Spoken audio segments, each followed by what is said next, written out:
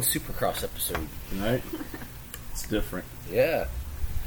It's alright, that week off was okay. Yeah. I didn't have to worry about watching a race. Guys, the tables have turned. Literally, Derek and I are on the same side of the table tonight. We just wanted to get closer. Right. We have two guests this evening. We had our Moto Moms, Moto Wives last weekend to honor Moms, Mother's Day.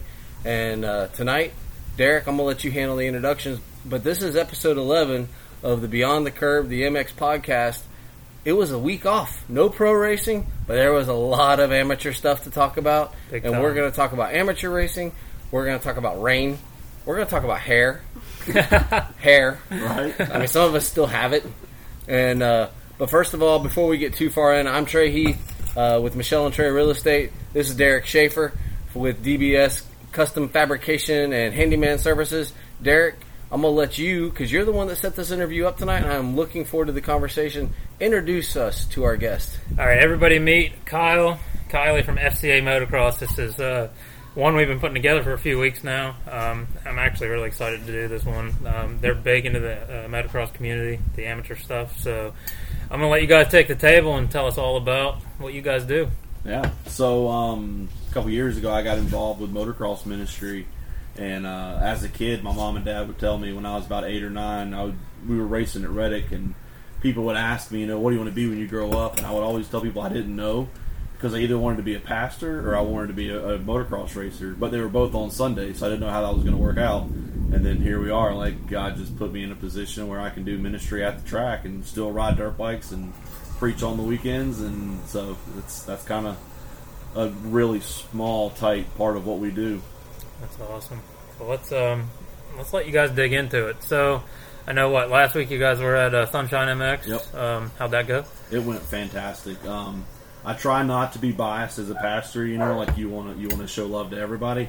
I really think Sunshine is my favorite track in Florida. I love that place. Rob and Teresa are great people. Mm-hmm.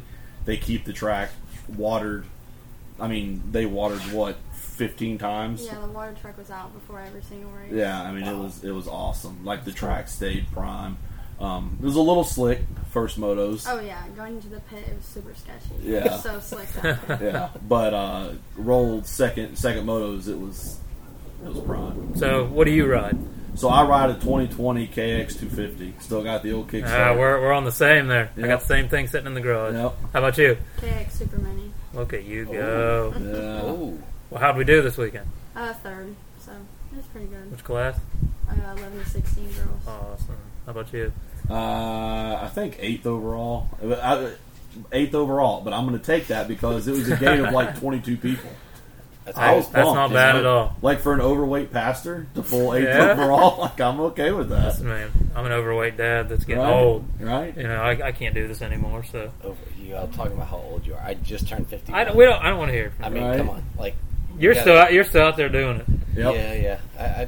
That's all that matters. Someone tried to knock some sense into me this weekend, but that was me. But I'm still ready for the next one. And what you're doing it dodging trees. That's the crazy part. Yeah, the funny thing is, for years I didn't start riding until I was 31, and then I went to Randy Yoho and went to Dade City. That someone said go to motocross school. So I at 31 years old was riding with the 5 and 6 year olds around the tires on Saturday morning. Right. My wife and I would go up. My daughter was like knee high to the grasshopper, and we'd watch Daddy go in circles. And I started riding. I did a couple motocrosses, and one of my buddies, and I'm gonna give him a shout out because he did really good this weekend. He's like, "Have you ever tried this thing called hair scramble racing? It's great time value money. You go, you race for 2 hours, and then you're done. There's no waiting for gates. You just go." And I started doing that, and I'm still not good at it. I took a 10-year break, came back to it, and then to add, let's tighten the forest up a little bit. I got into enduros, and this weekend was going to be 52 miles of enduros total, but total mileage was going to be over right at 70 because you had a 5-mile ride back to the pits after your last test this weekend. So it was going to be about a 70-mile day on the bike, and I've gotten to the point I'm terrible. When I say I'm a B rider, but I'm not really because I'm just not good at it. But I have so much fun learning it. Yeah. And I'm going to do the nationals next year because why not try something different and Yeah. go do it. So Yeah, I took a big one this weekend, but we'll touch on that later. Derek wanted to hide my face. I got a really nice little shiner on this side, but I want to get into the FCA stuff because I'm interested because we see the FTR has a chaplain. They used to have chaplain. It's changed over. We have a new one now, and they kind of follow the circuit. Motocross, Supercross, they have their chaplain that follows the circuit. Auto racing has the chaplains that follow the service. How does a pastor, chaplain, preacher, whatever the name is, how do they get into it to the point that they can travel a circuit and travel and kind of, I've got lots of questions on what you're actually offering to racers because we're all different. How does one get into, you said you wanted to be a racer or a chaplain. How do you decide, like, I'm going to throw all my cards in and see what happens? So that I can answer that really with my own story. The simple answer, and then I'll unpack it, is, I mean, it really is like it's just a calling from God. Like, I feel like this is what God has put me here to do. You know, like these are the people God's called me to serve. And, you know, like you have your local churches and like your brick and mortar churches. And when Kylie got into moto, it was going to interfere with church. So I was the deacon of youth at our old church for 8 years. And so, like, missing Sundays for motocross was like we couldn't do that. So anyways, we found this little series at Waldo on Saturdays. And I was like, well, that'll work. So I asked, I was like, well, do you mind if we do like a devotional before we start riding? I mean, this was a small series. We're talking like a gate with like, what, 5 kids on it? Yeah, probably. Yeah, it was super tiny. And so I started doing that. We did probably 2 seasons with them. And Nate Ingram at Moto Faith Ministries, he held a motocross camp, like a Christian motocross camp. And I called to get Kylie because she had just started riding, and I was like, hey, you know, like, I want to come and serve. Like, I just want to come and help.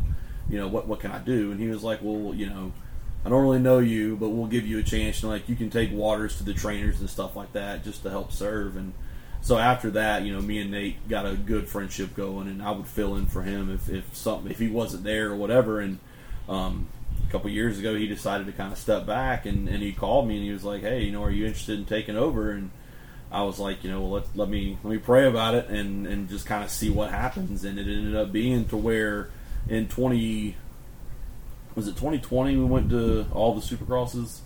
Yeah. So we my wife bought me tickets. My birthday's in February, so like every year we used to go to Tampa for Supercross. Well, then they quit doing Tampa and they changed it to Atlanta. So we had already planned on going to Tampa and Daytona, and then my wife surprised me with tickets to Atlanta.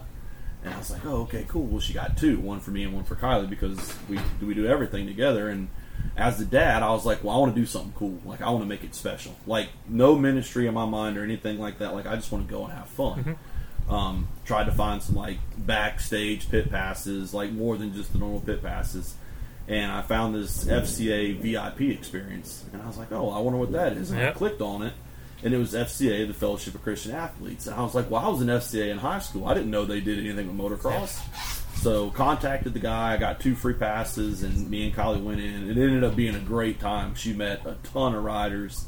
But we got to go in and sit in on their chapel service. Yep. And I was like, man, like, I can make a career out of this.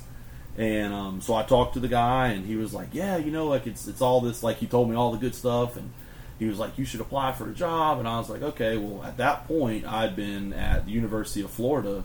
I was a HVAC technician. Went through 4 years of school for it and all that. And, you know, made okay money, you know, working for the state, you know. And I asked him, I was like, so what's it pay? And he was like, oh, well, you know, you got to raise all your own money. And I was like, no, you know, like I can't walk away from a state job. I mean, I paid $90 a month for health care for the 4 of us. Yep. And I was like, you know, I can't give that up, you know, like I got to keep doing this, and then we'll just do motocross on the weekends. And we did that for, I think, two or 3 years. I would work 5 days a week, get off work Friday. We would drive to wherever we were having a race that weekend, and then we would do church, you know, Saturday, Sunday, drive home Sunday night, wake up Monday morning at 5:30 and go to work. And I mean, there was one time I think we went like 9 weeks straight without having a day off. And That's we were, crazy. because I was grabbing any opportunity I could. So if it was the Florida Motocross Series or the Boss Series, Winter Ams or whatever, wherever like I could help with ministry, I wanted to be there. And so this might be cool to you. So it's been probably 18 months ago now. Me and my wife, we started building what turned out to be our dream home in Lake Butler. And spent 17 months building this house. We had everything the way we wanted it. Our shower was 4 foot by 10 foot. It's a big shower. Dude, it was sick. Wait, 4 foot by 10 foot? Yeah, 4 foot by 10 foot. Big It's shower. a big shower. Had It's like like a two, a cartwheel spa. in it. yeah, had two 16-inch rain shower heads. It was Yep. so. We lived in it for 4 months, and we were heading home from Sunshine MX at a different race. And my wife looked over at me, and she was like, "What do you think? Like, we just start over? You know, like let's just do something new." And I was like, "Well, what do you mean? You know, because surely you don't mean like let's sell the house that we just like we still have boxes in the garage." And she was like, "Yeah." And I was like, "Well, let's pray about it and seek some wisdom." That was one of the things I was taught by like the pastor that taught me a lot of stuff that kind of shepherded me was. Always like look for wisdom. Don't just make knee-jerk reactions and then say, "Oh, well, God told me to do it," And so I did. I talked to a bunch of pastors. I talked to pastors that I didn't know, so like I could get their just unopinion, or get their opinion without knowing me. I talked to a pastor out of state that I'd never met, and he was like, if He's doing all this, like. What do you want to do? Are you going to look back in 10 years and be like, I wish I would have done this? Or are you going to look back in 10 years and say, I'm glad I stayed at UF and did what I could on the weekends? And so we prayed about it. We got in contact with our realtor, and he gave us a price to list the house at. And me and Erica talked about it, and I was like, we need more than that. And it's in full disclosure, like I don't feel like I was testing God. But I was like, okay, if we can get this price, then we'll be able to make this work. So we listed the house for like, a little more than they appraised for or whatever. And within a couple hours, we had a full offer contract, and they wanted to close in 3 weeks. And I was like, so I guess that's it right there. This is it, So we have a 33-foot toy hauler that we use for the races, and shout out to Dean Diaz at Orlando. They have been such a blessing to us. I called Dean and I was like, "Look, dude, I'm going to be homeless in like 3 weeks." And he was like, "You're more than welcome to come and stay at the track." And so they brought us in with open arms. And so what's really cool now is with us doing ministry, like I don't know if anybody's ever said this, but like it's so awesome that I get to live at work. Like we live at the track. So there's kids there every single day we get to pour into. And we had a kid in our camper before we left that fractured his collarbone this weekend. And the cool thing about us moving, and I kind of skipped over that, but when we realized that we were like called to ministry, we lived up in Lake Butler, which is near Lake City, and kind of the hub for motocross is Central Florida, Orlando, Claremont, all that stuff. So anytime we would have a kid get hurt, the best I could do was a phone call, And that's important, but like I said, having years in youth ministry, I know what it means to have a relationship, face-to-face, yep. And me and Erica had talked about it, and I was like, I just can't take off from work every time a kid gets hurt and drive 2 hours. I had parents asking me about doing Bible studies at the track, and I was like, I would love to, and I was like, but I can't get off work at 4 o'clock, drive 2 hours to Orlando to have an hour Bible study, to drive 2 hours back. It just wasn't. Yeah. I couldn't do it, and that was what Erica, when she was like, let's start over, and so now we're living in Central Florida at the tracks. We're there all the time. Going back to what I was saying, we had a kid that fractured his collarbone over the weekend in our camper when we left. He was hanging out with my son. They were playing video games, and just to be able to see those kids and pour into them, and I'll let Kylie speak into it a little bit, but it's really cool because having little kids on 50s and stuff, there's a handful of girl riders that Kylie gets to pour into, kind of, I don't really know like as a mentor, but I mean, it's, tell them a little bit about like you and Oakley, like what happened this past weekend. So we had a 50 rider this weekend that was hanging out with me and one of my friends, and she's always like, we always like to ask her like questions like, oh Oakley, like what classes are you doing? And she was talking to one of my friends, and she was like, oh, I ride my 450. And I was like, oh, you're a 450 rider, like you're pro and stuff? And she was like, yeah, my name's actually Justin Barsha. So she was walking around introducing herself as Justin Barsha this weekend because we kept on asking her if she was a 450 pro. So she kept on introducing herself as Justin Barsha. That's awesome. But it's like, with that, it's for me, it's like it's the ministry of presence. Yeah. So there's, I don't know how old Oakley is, 5 or 6. I think she's 6. 6. And like Kylie was like, well, I'll go to the gate with you. Like I'll pack the gate for you. Like think back to like when we were that age. Yeah. Like imagine if you would have had a cool kid, that was like, I want to. Oh, you look up to all the older riders that are at every single track. I mean, I can remember it like it's yesterday. What I can remember of it from all these concussions, right. But that's why I mean, like I wanted to have you guys on here because it's what you guys do for the entire industry is amazing to me. And like the whole FCA experience that I had the same experience as you in Indianapolis one year. Okay. We're always big into the Supercross races, and a buddy of mine, it was like 0 degrees out. We walked.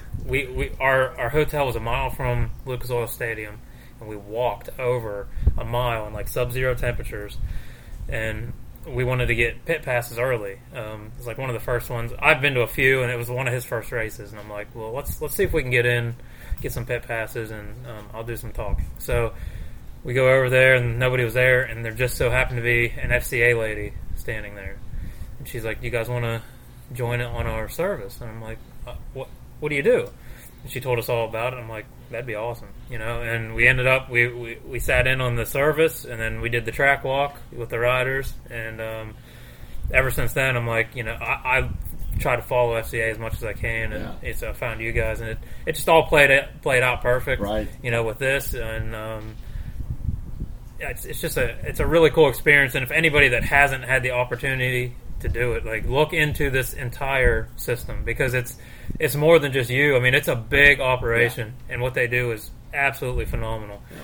But I don't want to take any more of you guys' time up. Go ahead. I don't know.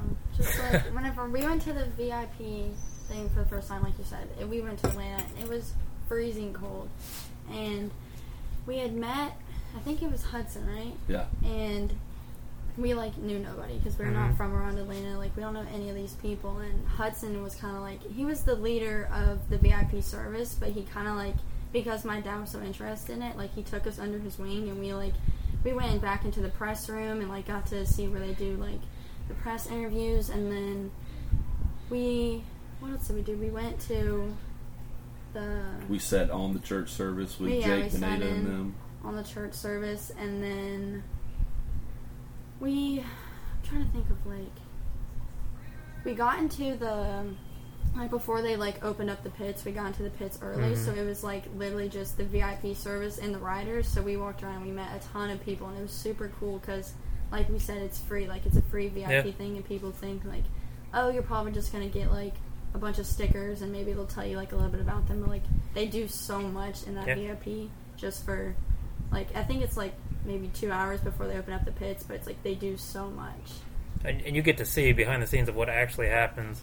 Me as a motocross, rain cross rider, all that, I know what happens, but the average fan doesn't get to see any of that, the actual business of racing, and that's what we try to discuss a lot. But there's so much that goes on behind the scenes, and they give such an opportunity for free, to do that, and it's just an amazing. I'm trying to look for the word that I want, It's just a group of people, I guess, and what they have going on is just phenomenal. Maybe conglomerate.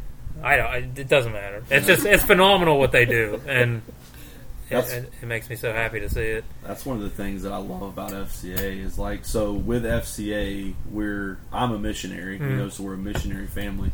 We have to raise all of our own funding, but like you said, FCA gives so much back to the people that just want to come and check it out. A free VIP experience. Yeah, you're not donating to just some random organization that swaddles it in. Yeah. When people think of donations, they're always where's my money going? Well, your money's going into something amazing.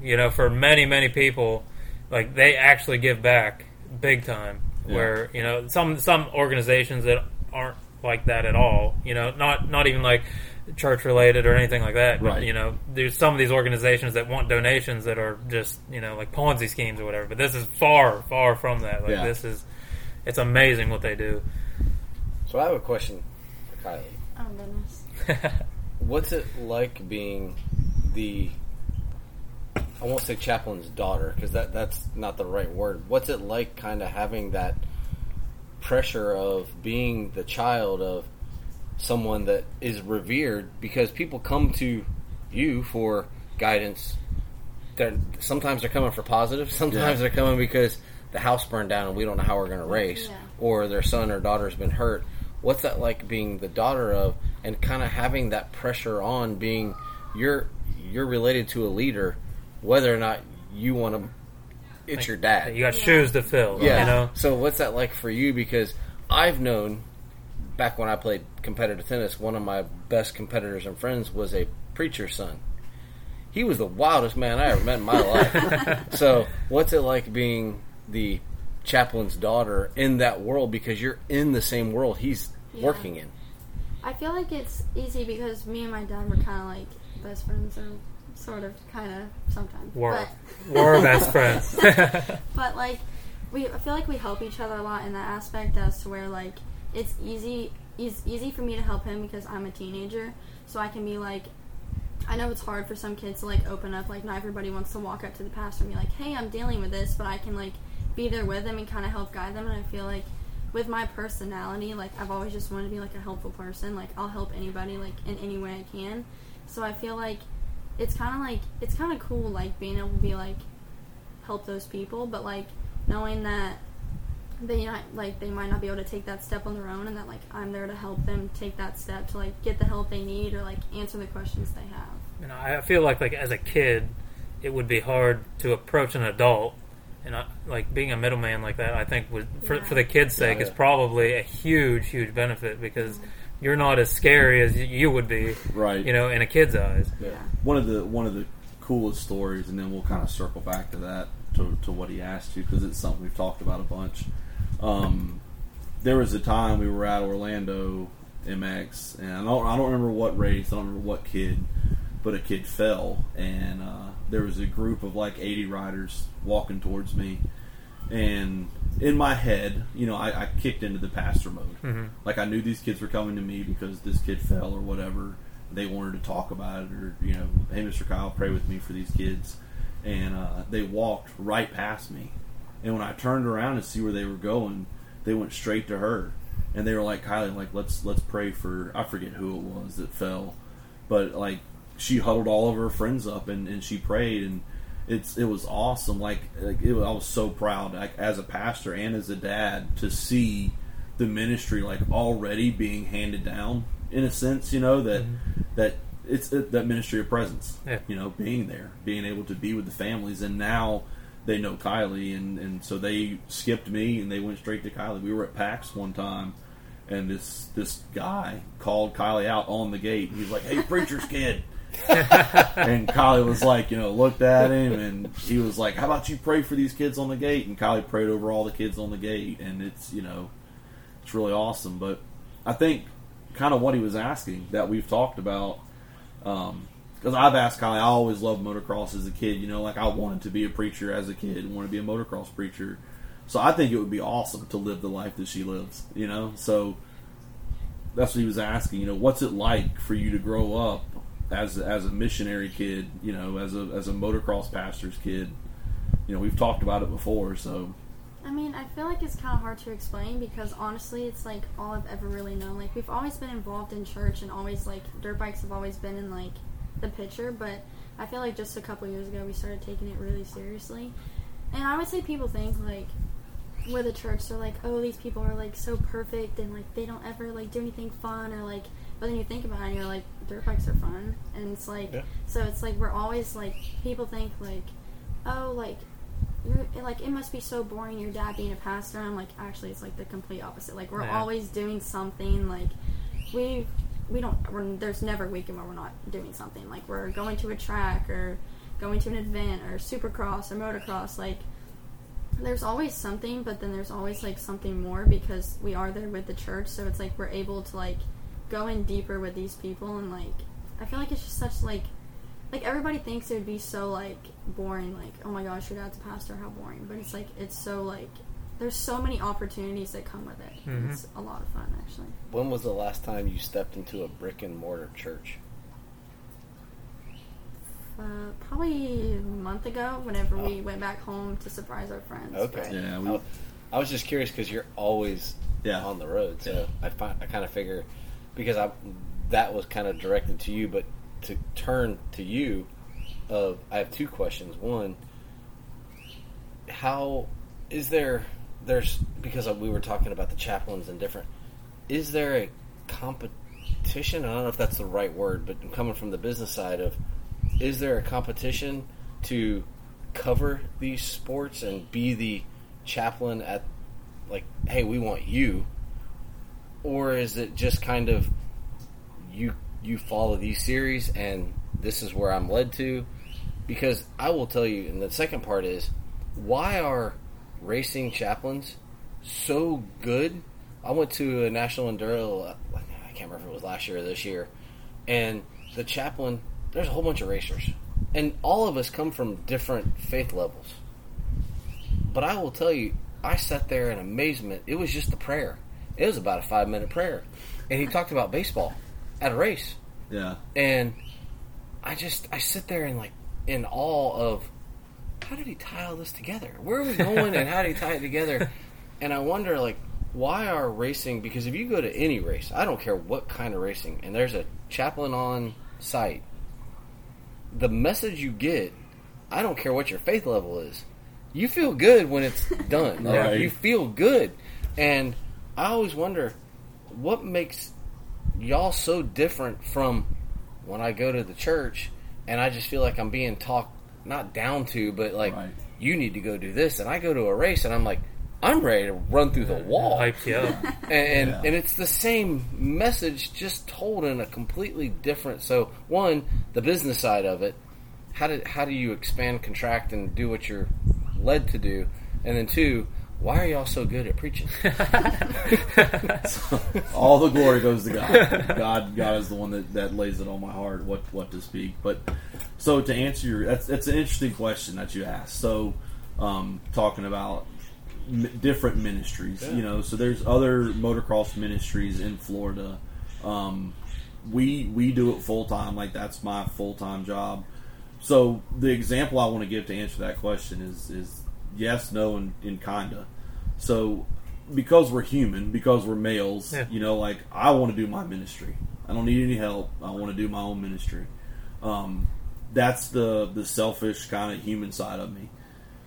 So where I give the example is like, you look at Minios that they do every year at Gatorback. I think last year they had 6,500 pre-registered racers. Mm-hmm. I cannot touch 10% of that by myself. You know what I'm saying? No, that's a big crowd. So we have other FCA guys that come down. There's a guy up in the north. I don't know. He's up near Destin. He does a ministry, so he's out there. We're out there. There's CMA, which is a Christian Motorcycle Association. They're out there. There's MRO, which is Motor Racing Outreach. Yep. They're out there. So there's times where we can all come together, and one of the things that I love, that I feel blessed and fortunate, like being able to do ministry with my family, is like at the Florida Series. We have a big turnout for our races, but the beautiful thing is there's 4 of us. So I can reach the fathers and the racers. Kylie can reach the daughters and the kids. Erica can reach the wives and the moms. And then my son Waylon that doesn't ride, he can reach all the kids that don't ride. Because not everybody at the track races, right? I mean, so Waylon's like, now that we live in the camper, I mean, that's literally our house. So he's got kids coming in and out. They're back there playing PlayStation and watching movies, and the parents know where their kids are. Like, oh, the kid's hanging out with the pastor's kid. Yeah. So I love that we can do this together as a family. We had a kid this weekend, one of Kylie's friends, she got hurt, and I stayed with her, and it's so, I don't want to say cool. It's I don't know the word. Like the kid got hurt. I ran out there to her, grabbed her hand, and she squeezed my hand, and she just started, like, she was crying because she had gotten hit by a 250F, and she was like, "Mr. Kyle, please don't leave me, please don't leave me, please don't leave me." So I stayed there with her, until we got her off the track, got her back to her camper, and then I had to go and do opening ceremonies with Dean to start everything. So I had to leave, but the best thing is I didn't leave her, because I told Eric, I was like, "Hey, I need you to go over there and sit with her and be with her while I go and do this." So ministry was still happening, even though I wasn't directly the one doing it, So, but there's other ministries, and I feel like we all try to work together. Like there's times. If you have a small crowd, you don't need 15 pastors there. But is there anything wrong with that? Absolutely not. We help out with the Boss series some, and they have their own pastor, and he'll call me and he's like, "Hey, you want to come, hang out this weekend?" So like I'll do the prayer and then kind of open, like we call it, taking the plane off, and then he'll finish flying it and land it. So like we just ministries that work together. Like I said though, I'm sure there is that selfish human side of you that's like, I want to be the best and I want to do a better job than everybody else. But then the problem with that is it's not about me. I don't want the ministry to be about me. I don't want it to be. I don't want to die and people be like, "Man, Kyle's great." I want to die and people to say, "Kyle told me about Christ." Like Kyle told me, like I have a relationship with God because of what happened. And again, that right there sounds like I just contradicted myself. Like it's all about Kyle, but I don't know how else to explain it. No, so. It makes sense, and that was one of the curiosities because that leads to. Did we talk about the other stuff? Not yet. No. Okay, go on. I didn't remember the second question. Oh no, I don't know if I remember it now. You have a habit of that sometimes. I do. Sorry, I took a hit to the head this weekend. So we talked about the multiple. Why are track pastors so good at what so they do? Good at what they do? So I think we're so good at what we do because we can directly relate to the people that we're preaching to. That's one of the things that I was talking to somebody this week that I love about. Usually when people are looking for God in a circumstance, they're going to go to a church. So we're putting ourselves out there to be with those people because we all race moto. Like we're at the track. You're not gonna train and spend all this money to go to practice Saturday and then say, "Well, it's Sunday, I got to miss all this that I've been training for to go to church." Yeah. So we bring the church to them. Correct me if I'm wrong on this. I feel like I'm not in your shoes, but coming from the shoes that I do fill, or the racing shoes that I've been in, those people are already in their happy place. Yeah. You know what I mean? Yeah. So that just makes it that much better. Yeah. I feel like, I don't want to answer your question, but I feel like that, coming from the major racer standpoint, like, you're already in your happy place when you're there. Yeah. Even if you're down for the week, you had a terrible week, work sucked, family problems, like all that stops at the track regardless. And then to bring that into it, I feel like it's that much more exhilarating. Well, it also doesn't make church a chore. Yeah. Like now I've got to pick. Do I want to go racing? Do I want to go to church? But I feel like I need to go to church. And you combine it all. But I'm happy when I'm at the track. Yeah. Yeah, so we're able to combine it. But I think to answer your question with an example is like, and I even hate saying this, like I feel like I'm good at what I do because I can relate to those people. Yeah. Like if I was called to prison ministry, I have no idea what we would talk about. Like I know God would lead me through it, but if I was called to minister over baseball, I don't know what we would talk about.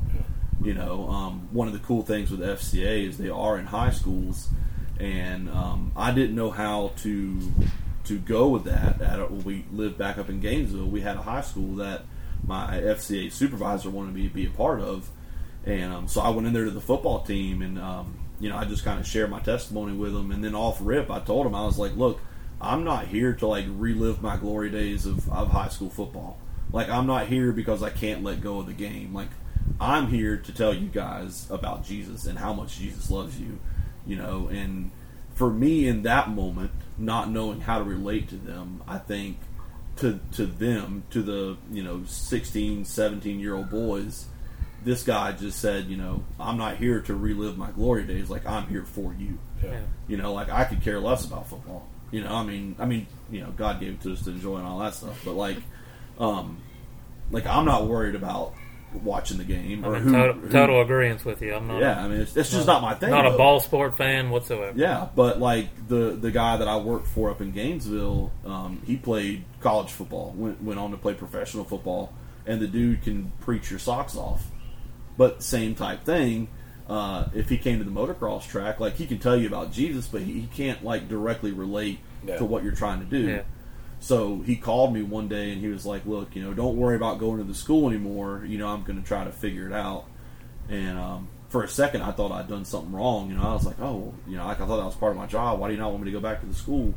And he used a football analogy that I actually understood. And he was like, "I'm trying to make a kicker be a quarterback." Yeah. And I was like, "I think I get what you're saying." He was like, "I want you to focus your ministry on motocross, because those are your people. Those are the people that you relate to." Like, I go to a football game, and we would sit in the stands and try to mingle with the parents, and it just wasn't the same. It was hard. I mean, what made it easier for us is we were in a small town in Alachua, so we were at the First Baptist Church of Alachua at Santa Fe High School, which was a quarter mile down the road. So we knew a bunch of the kids because of youth ministry, so that kind of bridged that gap. But the kids that were in the school that didn't go to church, that played football, we didn't really have anything to talk about. Like, I couldn't tell them about the one time that I ran a touchdown, or I mean, it's so with moto, it's those are my people. Like, that's really all I kind of know. I mean, outside of Jesus and being a dad, like, I know moto, and that's about it. So. And to show how diverse, like, the whole FCA system is, it's like they actually are doing a little ministry at our down at Babson Park at our son's elementary school. They just started it last week or 2 weeks ago. Bright and early in the morning, you take the kids in at like 7:20, and they do it till like 7:40. Oh, cool! And they bring in a few different things for the kids, and so you guys are everywhere. Yeah, Yep. It's not just motocross, not just sports. It's a nationwide thing. So one of the things that I think is really cool, and I want to get my family involved in it sometime. So FCA they do every sport: lacrosse, baseball, soccer, moto, skateboarding. Mm-hmm. They started doing what is called FCA All Abilities, and it's for kids with disabilities. Mm-hmm. So what they'll do is they'll bring the kids, that's wheelchair bound, out to a baseball field, and they'll set up a tee, and they'll have a whole game to where this kid that's in a wheelchair that's never going to be able to run, they'll let him hit, and then they'll push him from base to base. That's awesome. Or they'll play football with him. They'll pass the football with him. We actually have an all abilities guy in Orlando, and I've got with him about coming out to the track, because as a motocross guy, how cool would it be to be, a wheelchair bound kid, and to be able to go to a track and let me sit you on a dirt bike and ride you around the parking lot. Yeah. Like where do you get that opportunity? Yeah. I think that kind of stuff would be amazing, and that's all the way across the board. Like they take kids to cheerleading competitions, they take kids to baseball games, whatever, so on, whatever they want to do. But I think with moto, I think that'd be so cool to be able to mix that with like all abilities and take these kids that are never going to experience that stuff on their own, and to be able to bring them in and to excite them with that experience, and then again share that love of Christ with them. I think that'd be awesome. I agree. Yeah, because my wife has such a huge heart for kids with disabilities. Yeah. She's a speech therapist, so she tries to. She was in an all disability school up here. It's called Victory Ridge Academy, and she has such a heart for all that stuff, and she loves hearing stories like that. So we'll talk afterwards. Yeah. But it's amazing what you guys do. Period. Everywhere. So Kyle, let's bounce back to you for a second. So you have your familiarity because you are the daughter of the track pastor. What happened? How do you describe what your family does when you meet somebody that has no idea that there's racing? Because you're a teenage young lady, you're out and about. or are you so ingrained that there is nothing outside of motocross?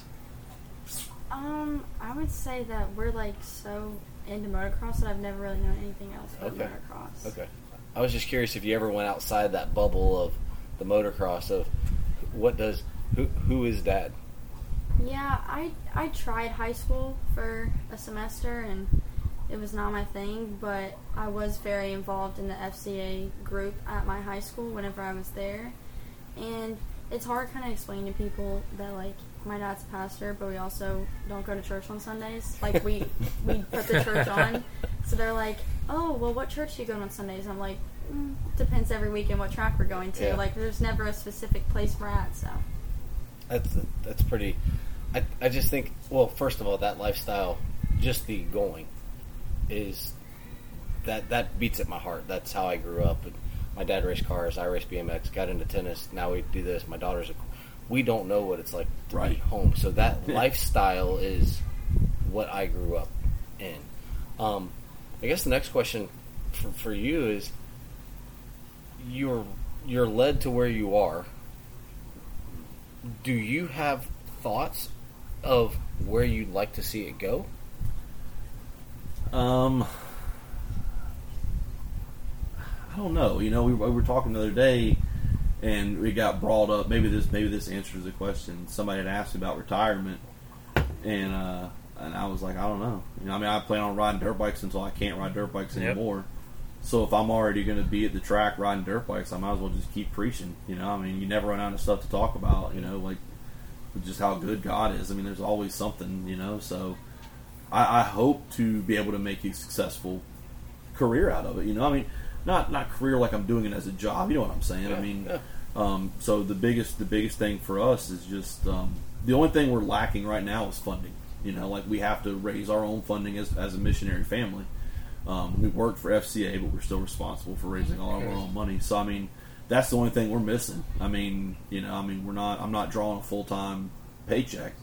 So that makes things just kind of got to watch everything a little more. But I hope to keep doing this for as long as I can. I love what we get to do.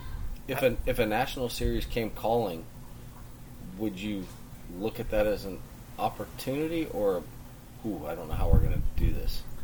So we had something similar happen, not with me, but with a real close friend of mine, and he's going to be the chaplain for a team, and they're on their way to California now for the first round. Yeah, with Chris. Yeah, and I was talking to my wife, and I was like, man, I'd made the comment, and Chris he'll hear about this and all that, but I was like, it would have been cool if I would have known there was like an application process, or like I'd have threw my name in there, and Erica, being the wise woman that she is, she asked me the same thing, and she was like, would you give up your Florida Series family to go and do that?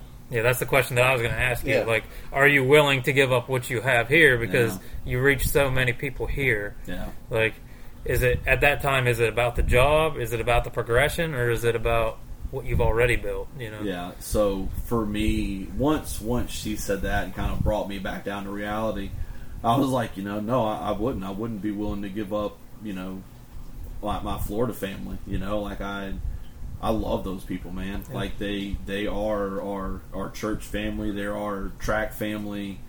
They really are. They're our everything. We got home last night about 1:30 in the morning. I had a meeting this morning at 9. Went home for a couple hours. Drove here. We'll drive back tonight, and then I'm driving down to Palm Bay tomorrow to hang out with one of our kids that broke his femur, and he's got a pond in his backyard. And I'm just going to go and sit and fish with him. There you go. I'd rather do that than go to Palo. Yeah, that's awesome. And well, there's a lot of things people would rather do than go to Palo.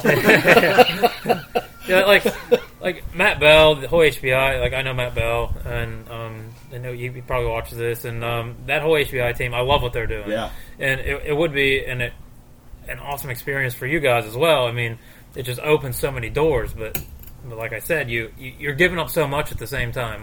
Like you're getting so much, but you're giving up so much. It would be a hard decision. It's like uprooting your family and moving. Yeah. Like I would tell Kylie, like, hey, we're going to go hang out with the pros. Isn't that awesome? And she's going to say, yeah, that's going to be awesome. But when am I going to see my friends? Yeah, and you don't know because you're going to be all over the country at that point, and it's hard, especially with kids. Yeah.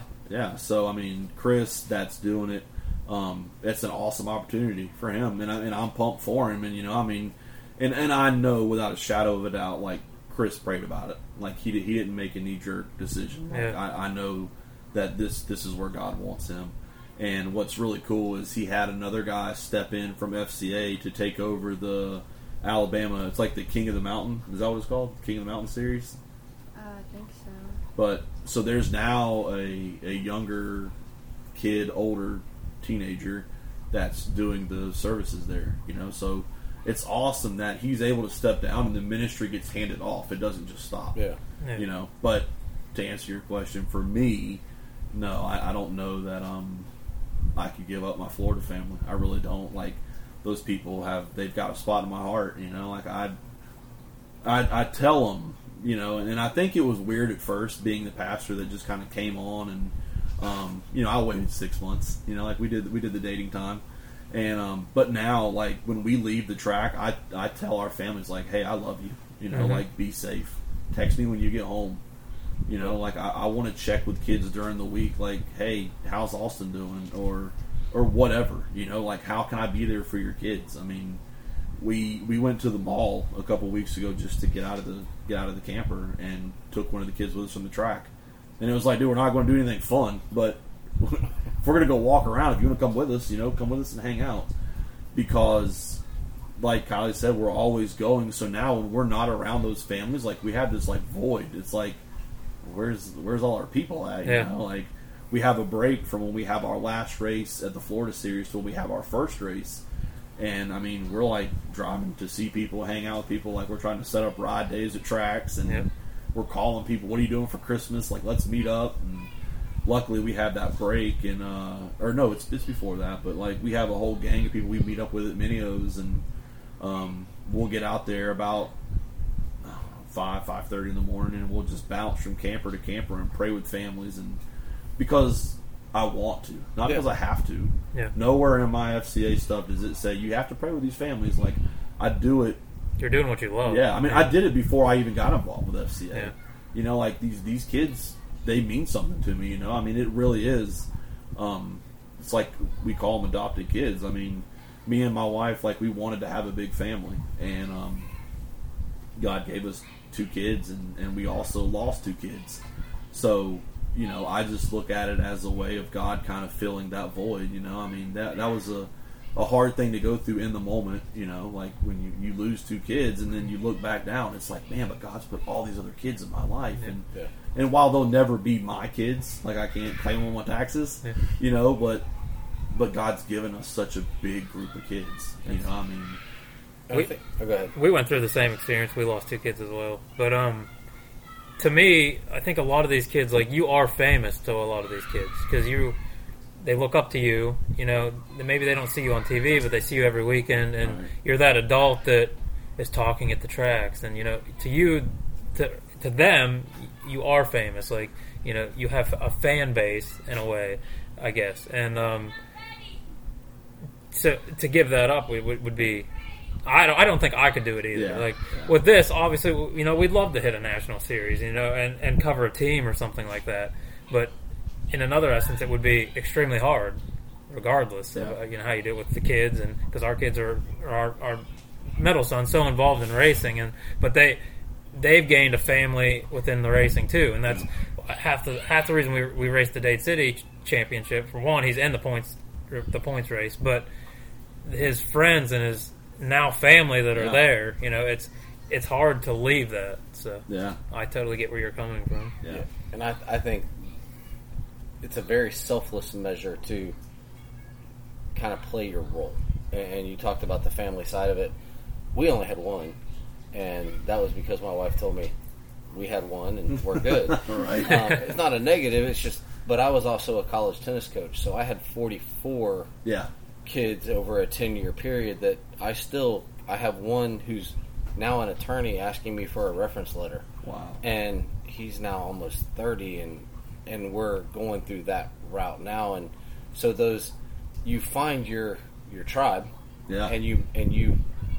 I'm not a preacher, but I can't tell you how many meetings I had of players that needed to talk about stuff, Yeah. and you become that voice. And that was one of the questions you talked about, Kylie reaching the kids her age, and her ministering to them. And that was one of the questions I wanted to ask you, because for you, you're dealing, not every guy that's coming off the plumbing line, bringing his kids to the track on Saturday night, spending the night, going to race on Sunday, they're not super faith-based people. Mm-hmm. How one of my compliments about track preachers being so good is they meet people where they are. How do you know when to push and when to just be their friend in that instance? I think it's Kids are wild tonight. I think it's a lot of just being a people person, being able to be relatable to the families. When to, I don't know when to push back and when to pull back, and just reading people. Like you can tell, like, okay, clearly now's not the time they want to talk. Yeah.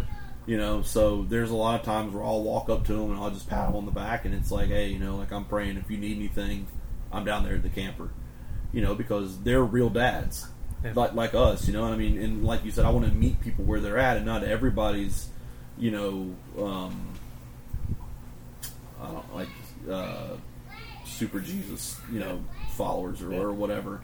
So there's dads that, like, they're ready to throw tools and, like, they're cussing or whatever, and I get it.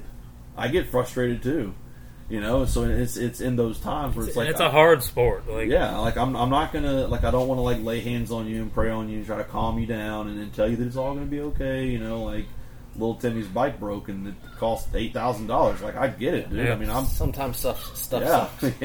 yeah, absolutely. And that's what I try to meet him there, and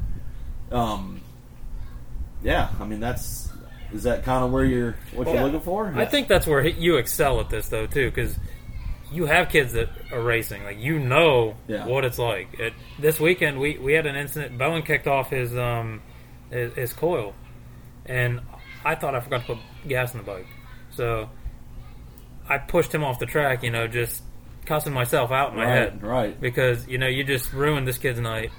And I was fit to be tied. I probably would not have been able to talk to anybody. I know I couldn't have talked to anybody because my wife has tried to ask me some stuff, and I'm just, I need a minute because, and then I pushed him back to the toy hauler, and he's like, "Dad, my spark plug's hanging there." I'm like, "Are you kidding me?"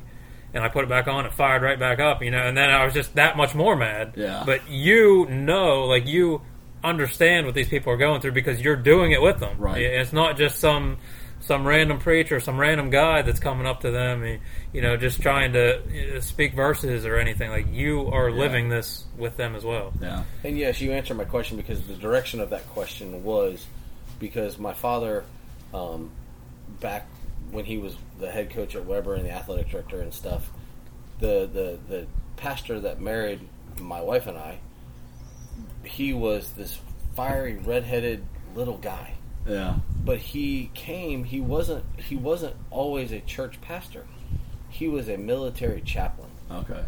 So his life was these guys who were trying to stay alive. Yeah. And when he retired from the military as a chaplain, he got into the church ministry. We'll say brick and mortar ministry. Right. Well, he came to our little church in Babson Park, and he would just come to my dad's office, and my dad was like, we'll tell it how it is. We're going to go cut loose. We're going to party. But he also loved his players. Yeah. This Pastor Dolph, died, passed away, but he would come sit on my dad's couch, kick his feet up, and they would talk. Yeah. And just talk. Yeah. And my dad said, Pastor Dolph came to see me today, and they would just talk. He met my dad where he was, and that's always been kind of the measure of I used to go to a church and many years ago, and I, like you guys, I played sports. We're not home on Sundays. Yeah. And on Wednesdays, we were practicing, and we couldn't. well, we're missing you here. You're not here. You need to be here. And I'm like, I can't be here. If I'm doing the sport I love, I can't be here. And I didn't feel welcomed. Yeah. And I think that's part of, whether you have faith or not, that comfort. The comfort of having someone that's just on your side. No questions asked. Right. Yes, I would love for you to come to my side, but I'm here for you if you need me. Yeah. And I think that's where I think that, I'm not doing it derogatory, the track pastor is someone that can meet those people.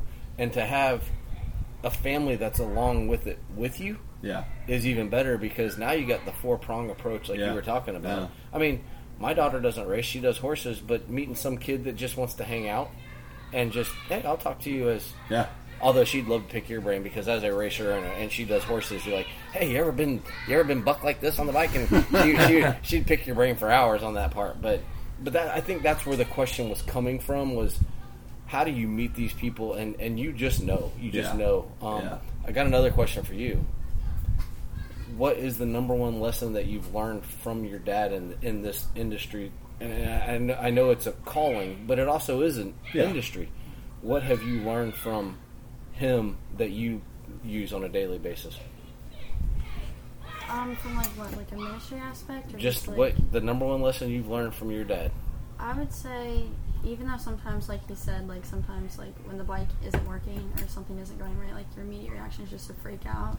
I would say one thing I've learned from him is just to take it one step at a time. Like, don't overwork yourself or overthink to the point where it doesn't become fun anymore. Like, just take everything one step at a time. I like that. Yeah. And that's tough for a lot of... I mean, I'm an adult, and I will tell you, when I crashed on Sunday, and once I assessed that I was just mad. And there's some damage to the bike, there's some stuff, but I've had a day to... But that moment, if you have that calming influence already, congratulations. My daughter, when she was 13, 14, how old are you? About to be 16. Oh, I'm sorry, 16. When my daughter was 16, I will tell you, she was not calm. 20 years old, it's a completely different child. Right. Like, she drives herself back and forth to Tallahassee, hauls her own horse trailer around and everything. Cool. But at 16, we weren't there. And to have that calming presence would have been a nice change. I love her. Hi, Brianna, I love you. But at 16, we weren't quite there yet. Now, around other people, she was a calming influence. Around mom and dad, it wasn't calm. Yeah. So, I will say, they are brother and sister, so they have their moments, but really have, like, God's blessed us with two great kids. I mean, polar opposites. Like, Waylon would have never came to this, and if he would have came, he would have sat in the truck, wouldn't have said a word. Not because he's rude. He's just really introverted, and she's really extroverted. You know, so we've got two really good kids, though. They've been good kids. I'm going to say this. I appreciate the fact that, as a almost 16-year-old, the fact that because everybody cares about what they look like and the filter that's on it and all that, and the fact that you're just sitting here talking with 3 adult men about motocross and FCA and the Lord is like pretty impressive. Like, most people, especially ladies and guys I think are even worse.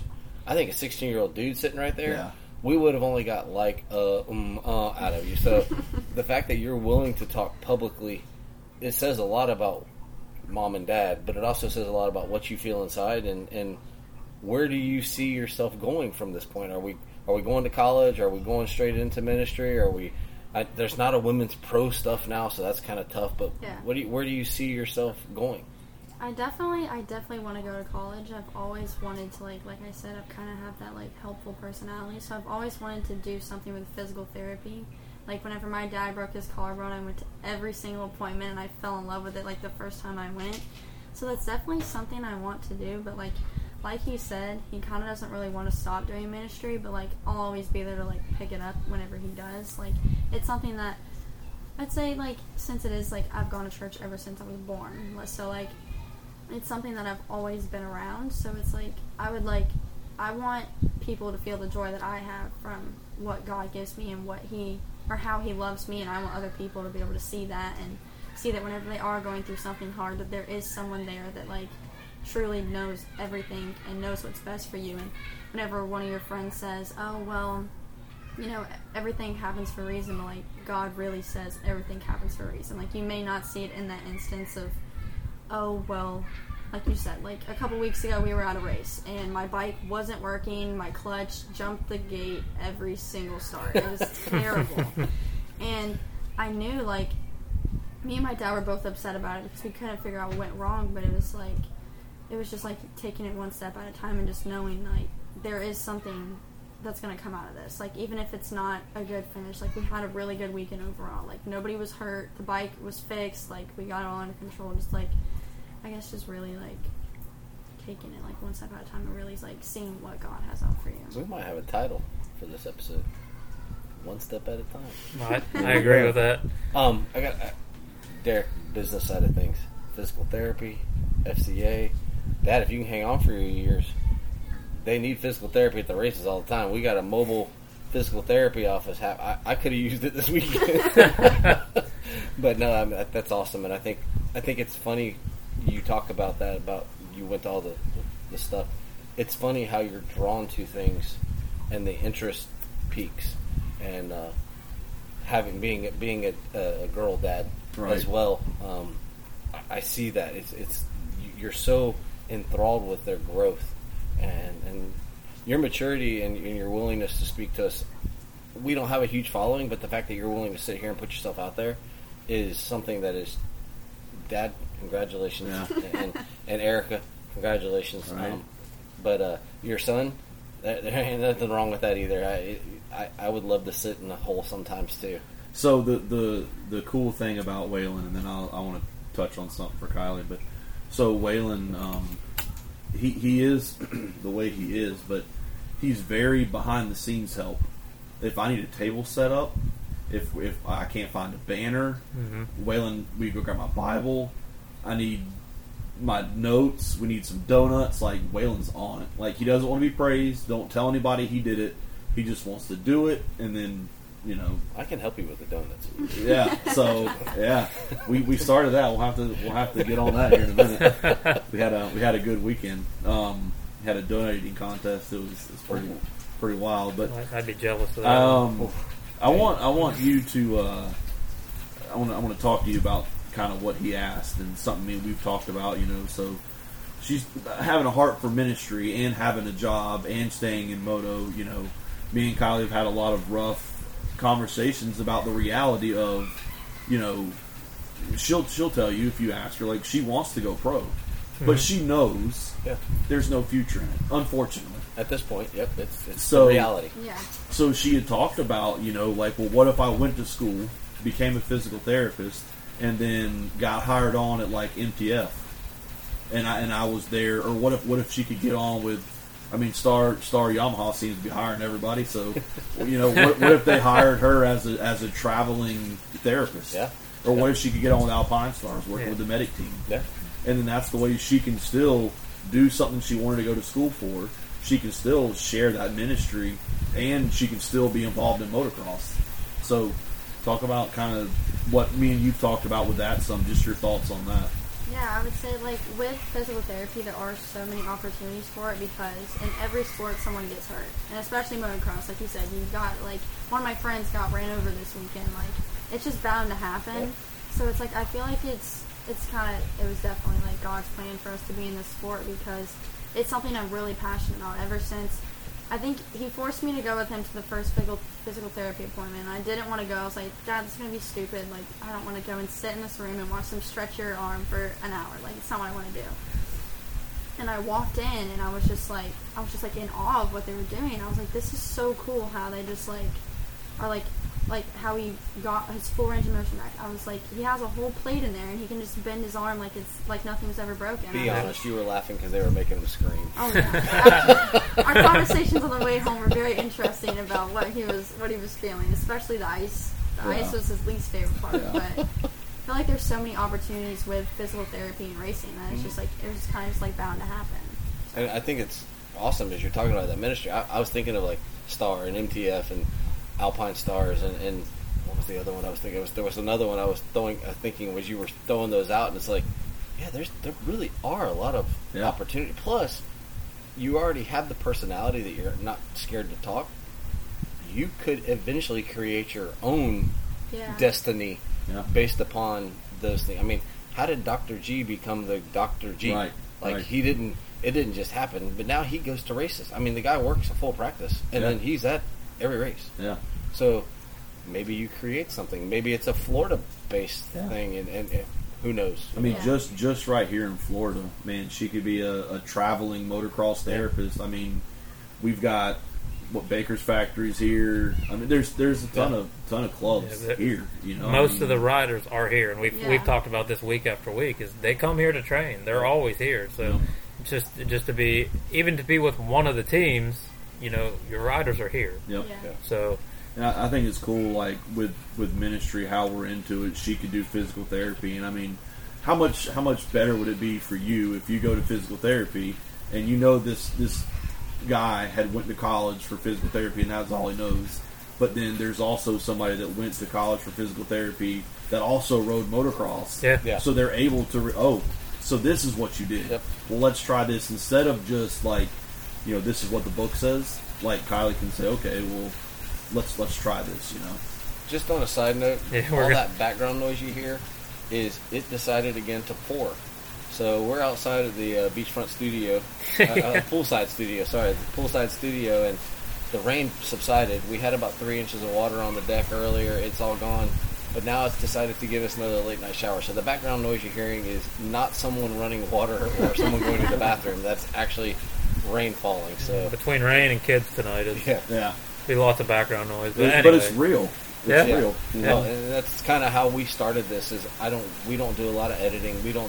We're very also raw in our conversations as well, is because it's just who I am. Yeah. I read books for kids on YouTube, and I mess up. We don't go back. I just keep talking and going through it, and because I'm not the full production person. So. You connect with more people when they're on your level, like. Yeah. Some of these other podcasts, even like James Stewart, you know, the Bubba's World, where it's so, you know, silent, so produced. He's a pro, and that's how you look at him. Like we don't want to be on that level where we can't be connected with, and it makes this so much better. But and what I wanted to bring up is like with you. So Trey Kennard is one of my all-time favorite riders, and I feel like you two have a lot in common because he's kind of like in the same path, you know. And Trey is just such a down-to-earth guy, and, you know, you remind me just of him. And, like, even on our wedding day, Brianna and I's wedding day last August, he sent me a video on our wedding day, you know, congratulating me and telling me all about it. And it's just, for some reason, you remind me of him so much, and just, like, the whole thing that you guys have going on, it reminds me of all that, and it's awesome. Yeah, Trey does a lot with FCA. He's such a down to earth guy, and that's what drew me to him originally when I was a kid, and then, you know, just as the years grew up, and I went to a lot of his races. And time out. I'm so old.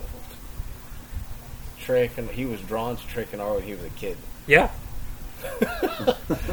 You'll understand this at some point in your life. Let that sink in a little bit. That really hurt. Let that sink in. Yep. Oh, wow. Okay, keep going. Sorry. No, but for some reason, the comparison, it's just like, it hit my mind right now. Yeah. You know, must be the hairstyle. Maybe. Trey, if you're listening, I could use some riding lessons. So can my boys. Speaking of the Trey Kennard, what is the... You guys, you're at, I guess, Orlando every week? Or all the time? All the time, yeah. We're going there tonight. Okay. Where's the next... What's the next event? What's coming up? What do you have going on to kind of get us, as we start this summer process, where do you guys go? So this is usually where I look over at Erica and I give her the mic and let her handle it. What's my schedule? Yeah.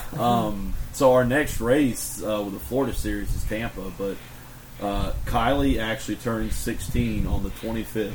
So 3 more days, and she'll be 16.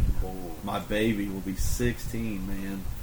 So we're going to do some birthday stuff and hang out. My mom's coming down from Gainesville, and she's going to hang out with us. We're going to try to go to the beach one day. Then we actually have to go back up to Gainesville to get our toy hauler worked on. So we'll be there for that week, which is going to lead us up to the amateur regionals at Gatorbag. Yeah, there's a qualifier. Yeah, we'll be up there for that. We're not racing for Loretta's this year. We hope to go to do ministry, because FCA is at Loretta's. They have a presence there, so we want to go and check all that out. And then there's a race actually at Waldo this weekend. So, I don't know, man. It really is kind of fly off the cuff. I mean, we have a calendar and we try to stick to it, but, if something pops up and we're able to come, then that's where we'll be. But so next for the Florida series is June 11th at Tampa MX. Okay. All right. Because I'm taking a different route of my racing career. I guess as an amateur old man, I guess I have a career. But I'm vet. I'm only going to do one race a month, kind of from this point forward, because I'm going to do the National Enduro Series, and they race kind of once a month, nine races for the year. But I want to get out and start covering some more of the. Yeah. One of the club leaders for FTR, he found out what I was doing. He's like, "Hey, that means you can come work the races," and I'm like, "Yeah, that's kind of what I want to do. Is I want to go like when we're home, I want to go on." Help with the track. I've never done it that way, so I'd love to come cover one of the FCA, like cover a chapel service on a Saturday night, or and see what that's, so people can see kind of what it's like, and just shoot some raw video and like, hey, look at these are the people, this is what's happening, and maybe shadow you around on a Sunday morning and what's it like, and do a little, not a vlog, but right. I'm too old for a vlog. Right. But just shoot some video and piece it together and say, here's what it's like to be an FCA pastor. Yeah. Bring your walking shoes. I got you. We were like somewhere between 25 and 30,000 steps yesterday. I got you. I'm good with that. Hiking. I'm good with that. I do have something coming up that I forgot about because we just started it last Wednesday. So back to the whole brick and mortar church and what we want to do at the track. We have now started a Wednesday night youth service at Orlando MX. So little Dean trains on Wednesdays, and when training's over, we have parents each week sign up to bring dinner. So while the kids are eating, I've got them somewhat contained, like I do a Bible lesson while they're eating dinner, and then after dinner we have a game that we play, and we just kind of hang out and fellowship after that, and it gives me and Erica time to reach the parents, that might not come on a Sunday morning. Yeah. At that point on Wednesday night, they're already there. Yeah. Now their kids are playing, and it's just like, well, who do we talk to? So now me and Erica have a chance to come in there and talk with the parents. It was great last week. We had like 3 dishes of spaghetti, and we celebrated Victoria's birthday, and then we had a game we called Holler for $1, and you basically lay $1 down on the ground flat, and you have to hold your toes and jump over it. It's not as easy as it sounds, I promise. So I don't think I can reach my toes. Yeah. Well, imagine reaching your toes and jumping and not letting go of your toes. Well, I might need that physical therapy. Yeah. Can I just pull the camera back and you No. can attempt this? Nope. So I'm still healing, for God's sake. I don't need anything else. I haven't started healing yet. I'm still hurting. Yeah, that's what. Yeah. I texted one of our families, the mom's a PTA, and I texted her today, and she was like, "So what'd you hurt?" And I was like, "Both ankles and my right arm." And she was like, "Both ankles? How are you walking?" And I was like a newborn penguin. That's what it looks like. I'm not running anywhere. So yesterday, towards the end of the day, we had a couple kids go down. We had 29 motos. Wow. And we had kids go down in 26 and 27. And finally, I asked one of the dads. I was like, "Let me take your pit bike. Like I can't walk no more. Yeah. Like my ankles look like marshmallows." So it's a lot of walking. Do you like watching Dad? We have a management theory. By the way, I'm going to bring you up in a second. But do you like watching Dad ride, or do you wish Dad would get off the bike and just lead the people? Tell them the pack story. So me and my friend were sitting in the bleachers, just hanging out watching, and it was actually my dad's moto. And because I'm a motocross kid, I'm always doing 100 things at once. So I never really watch his motos. So So this was like a rare thing. I was watching his moto. Well, he's doing pretty good, and then he goes over the finish line, and he just like does like a cartwheel in the air, and I was like, what is he doing? Like, how did he just do that? And I look at my friend, and I was like, did you just see that? And she was like, yeah, I have no idea how that happened. And then, so sometimes I do. Sometimes I'm like, maybe we should just tone it down a little bit, maybe stick to one race. But I don't know. I like watching him have fun. So I got off the track, and she was like, Dad, so embarrassing. And I was like, what? And she was like, you're trying to do tricks on the finish line?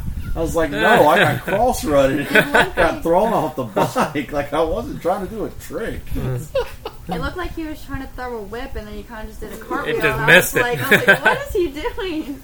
And the reason I bring that up is because for over a year now, Derek has a tendency to make himself ill a little bit, and so we've been talking about getting into the management side, and this is one of the processes with starting this podcast and with his own children, and yesterday at my race, my buddy Jason, by the way, congratulations Jason, he finished second in the 35B yesterday. He rode an amazing race. Like, we did 2 of the tests were the same test, and the second time through he gained 15 minutes on the first time. Like, jeez. Yeah, like, you don't do that, and it was like he just picked up the pace and he was flying, and he ended up finishing second. And so, good job to him. That race has knocked him out. That was his 3rd attempt at finishing this race, and he finally got it done. I'm now 0-2, so I figure maybe next year I'll. Right. It's not on my schedule for next year, but I told my wife, I'm like, we're going back. I'm not letting it beat me. But he told me yesterday after my crash, he's like, hey man, you've been having that discussion with Derek, so he's listening to us about getting into management. He said, have you thought maybe it's time for you to shut it down? I said, no, I'm not ready yet. Right. But no, so you got brought up yesterday in a positive role. He's like, you've talked Derek into going into management. Maybe it's time for you to take that role too. You got a part in it.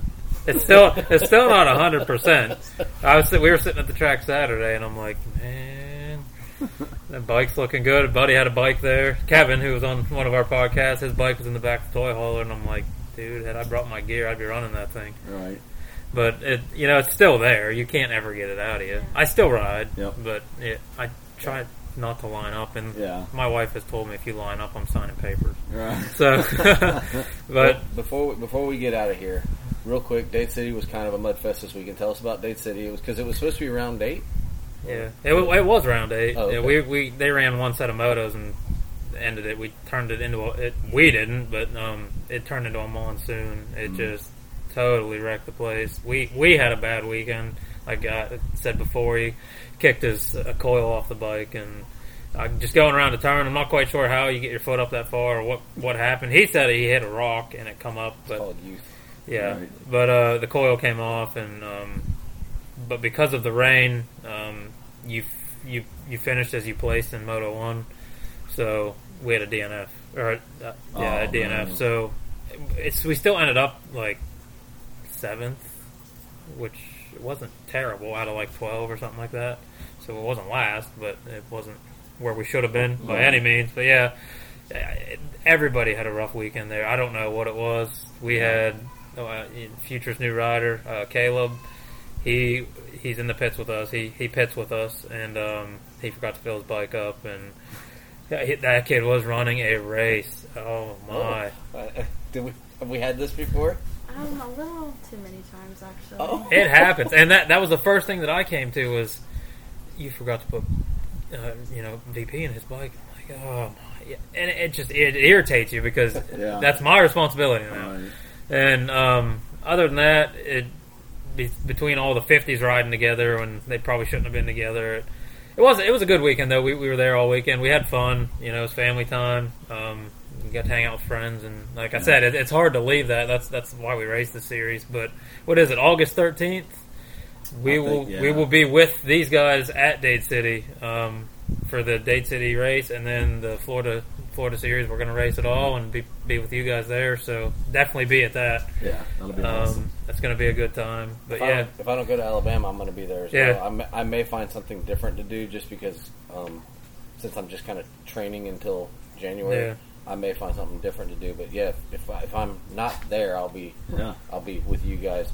So the weekend, you both raced this weekend. How was? We talked about cartwheeling. We talked about riding. How was the overall weekend? Was it a series or was it just the Orlando? Yeah, Okay. yeah. It was our third round. It's the third round of the Florida series. Okay. And it was good. I don't remember how many people were there, but I mean, they had a huge turnout. Which track was this? At Sunshine. Sunshine. Yep, Okay. up in Jasper. Yeah, Sunshine. Sunshine State. Sunshine. Yeah, that's one of our favorite places to go to. Like that was the hard part about moving is we were only like 30, 45 minutes from there, and now we're like 4 hours from there. Yeah. Does that soil look kind of like a pack soil, or because Jasper and Jacksonville aren't too far away, are they? So, not. I mean, I don't know. It's the difference of the coast, really. I mean, Okay. coast in the middle of the state, Yeah. but the dirt at Sunshine is what I'm thinking the dirt in heaven's going to be like. I mean, it was just the way they take care of that place is amazing. That has a lot to do with it. I mean, There was water on the track all day. yeah.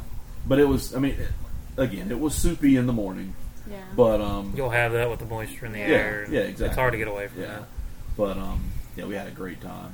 We went to Moto Bros before that, and Moto Bros we had a monsoon come down. Yeah. We only ran one moto, but Jason and them they did a fantastic job on the track. Like I was doubting them. I was like, "There's no way the track's going to be rideable." Yeah. And I mean, if it wouldn't have been for a time like restraint, we could have done two motos. The track, dude, it was amazing.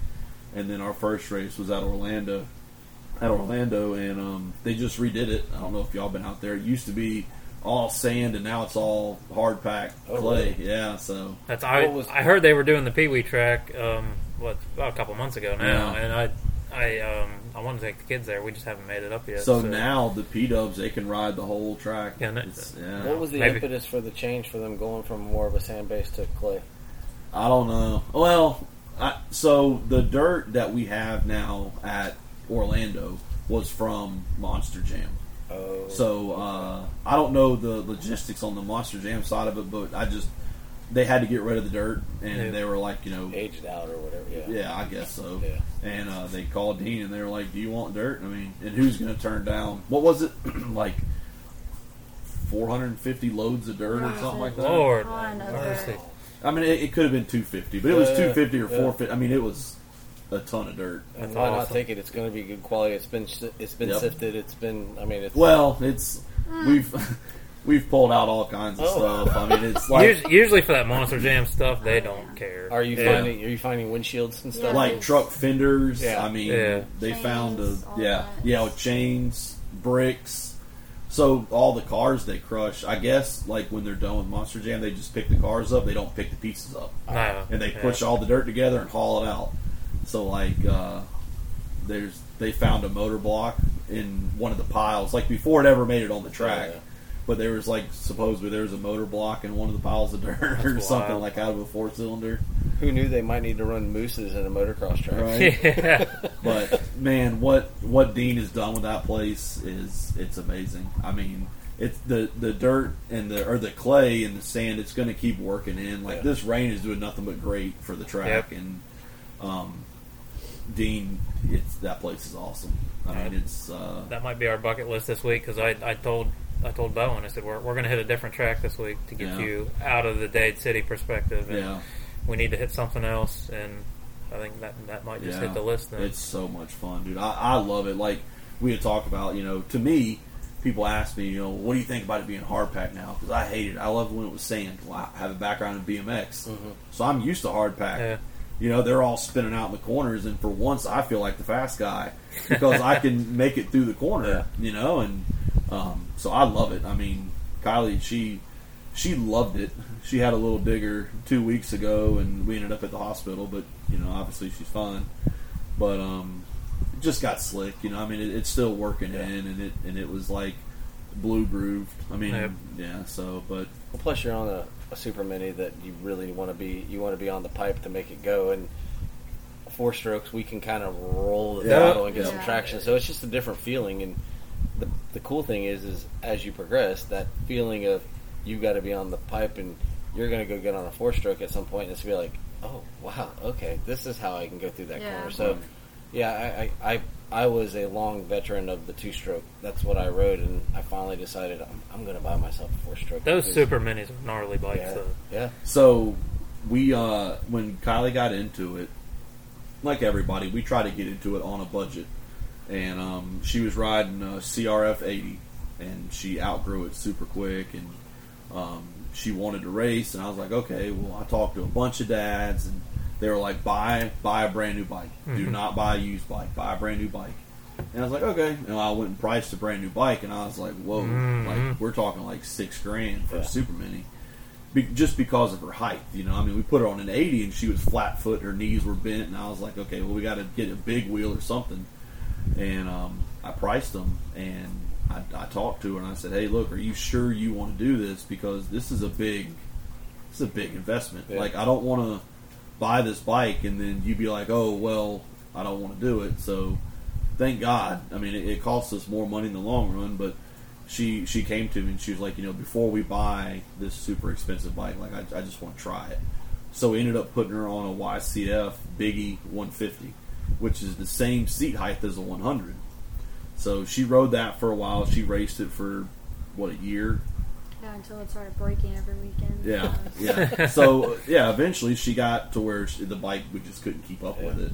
And I don't remember where I was. Oh, I don't know where I was going with the story. So he got the track. He came up to me and he was like, Preacher, he's like, I always see you working on this bike. He's like, I got one I'll sell you. He's like, every weekend you're working on this bike. And so I was like, okay. I talked to Erica. He sold it to us for a crazy deal. It's a old Pro Circuit Super Mini.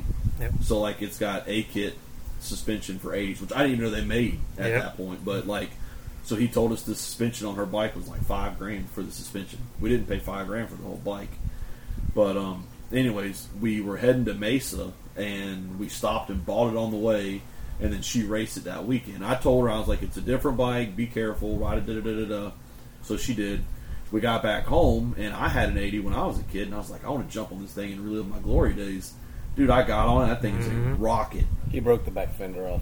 I told her, I was like, Kylie, if I would have rode this before we bought it, I wouldn't have bought it for you. Yeah, they're gnarly bikes. I skipped the Super Mini stage. I went from 85 straight to 250s. But those, I've rode them, I've worked on them, and I know for a fact that they are a gnarly bike. And everybody in the motocross world will say, like, that is one of the fastest bikes there is. Yeah, they are gnarly. I remember watching Bubba ride one. Yeah. Because I used to go to Dade City, and when they were kids, and now they're broadcasting. Right. I used to go watch them ride, and it's crazy how fast they would go on those bikes. And it's like, whew, man. And I know people have even gotten. The funny thing is, people have gotten faster. Like hasn't slowed down. They're just faster. We talked about that this weekend. The amount of kids that got hurt. Yeah. And it was like you used to show up to the race and there was that one kid. Yeah. And now. It's all the time. Yeah. There's just, a gang of even them. These 50s, like the 50s that we're on, those things are nasty. For our boy's 5 years old. Yeah. And he's on a 50 that will just smoke. You know, they're keeping up with 65s with the right kid on them. It's wild. I mean, and it is causing a lot more injuries. But what are you going to do about it? I mean, it's the sport, and we can't backtrack at this point. Yeah. You know, we were up at Sunshine this past weekend, and I think it was Jonathan Getz. He was on an 85. I don't remember what class it was or if they combined it, but I mean, he was beating the 250s. Yeah. I mean, I don't know if you've ever seen Jonathan Getz ride. I mean, the kid is a machine. Yeah. But the kids are getting fast. I mean, super fast. I'll throw a name out from the past. J.B. Ballard. When he was a kid, I used to watch him at Dade City on an 85 race the pro class. Yeah. And I'm like, how are you keeping up? Yeah. That's Carson Wood. Yeah. And you watch him. He's done a couple races here at Dade City, and he'll take his out and just annihilate the big bike. Well, they just ring them out. I mean, it's just you gotta know you're on the throttle going through the corner, and if you have to hit the clutch, just don't let up the gas because it's going to catch you. No, he sounds like Justin Barsha going around Dade City. I love it. And my cousin and I, we both when we were racing 85s, we would practice with 250s. You know, and like it brings up my childhood. It was awesome, but that's why I made the jump from 85 to 250, right? Because that's just what we didn't go through that stage. Yeah. But now you're watching these kids go through the 50s, the 65s, the 85s, super minis. You know, it's cool. The progression's cool, but they're wild. Yeah, kids are crazy fast. There's real quick out at Orlando, they rebuilt Mount Bithlo, and it's 120 feet. Yeah, it's 120, a 125 feet, and I think Mason was the first kid I saw hit it on an 85. Yeah, he was the first kid. And I told Kylie, I was like, I know a 250 can do it. I was like, I'm pretty sure if you're screaming at 125, you'll make it. Mm-hmm. And I said, but ain't no way a kid on an 85 is going to do it. And Mason came out there, and he jumped it 3 times, and then you just heard him hit the double before it. And I took a video of it, and he just ranging it. Yeah. And I mean, he jumped, and it was like he Ronnie Mac, but it was on purpose. I mean, just stretching it. Yep. and he made it, and I was just like, you've got to be kidding me. Wow. And then once he did it, every kid was trying it. You'll hear Christian Craig was one of them. Like, you know, I'd never hit that jump, but because they did it, now I have to do it. Yeah. And it's the name of the game, and that's why kids are getting hurt. That's why these adults are getting hurt. It's pros, amateurs, it doesn't matter. You have to keep up with the competition. Yeah, I remind myself every week that Mitch Payton is not looking for a 37-year-old overweight rider. You know, I have trouble reminding myself. They're not gonna call me and ask me. That's why I'm not allowed on a bike. So she turns it down. Everything to you is a competition. You got to go out there and just run it. Well, that's the mentality I've always had. Yeah. You know, and I tell you, that's a funny thing to try to separate, like being the preacher.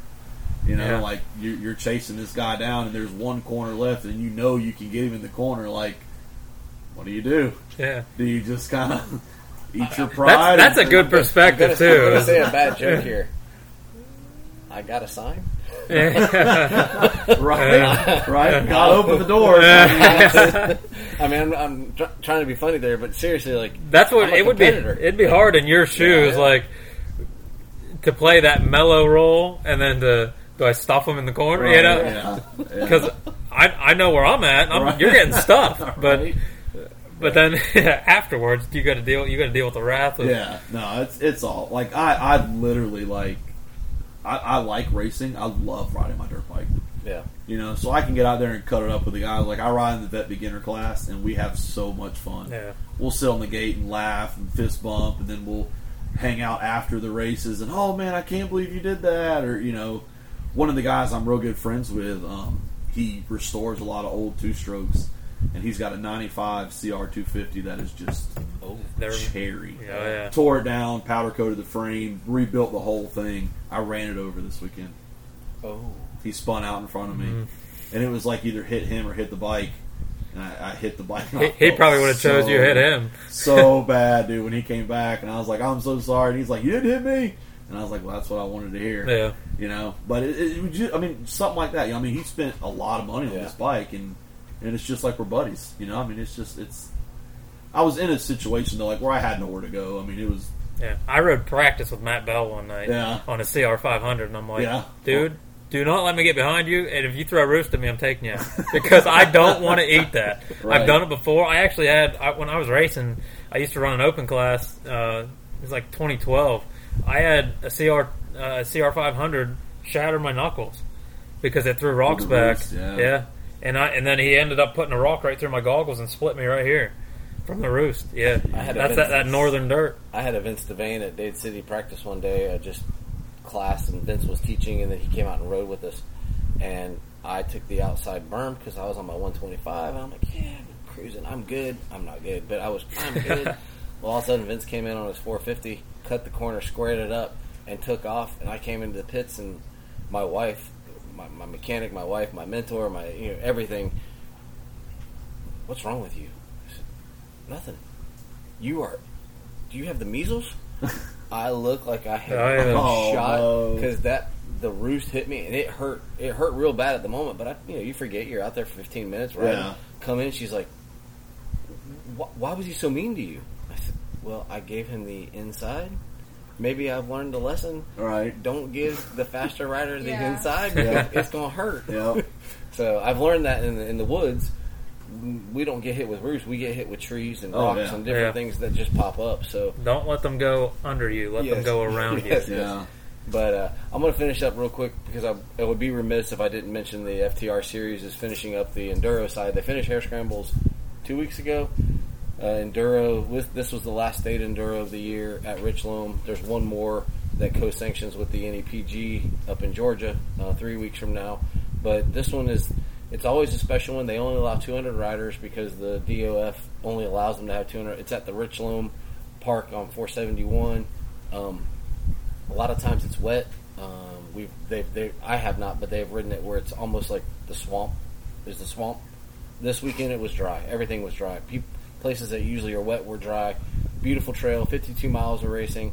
The last test of the day, they had literally cut the test and no one pre-rode it.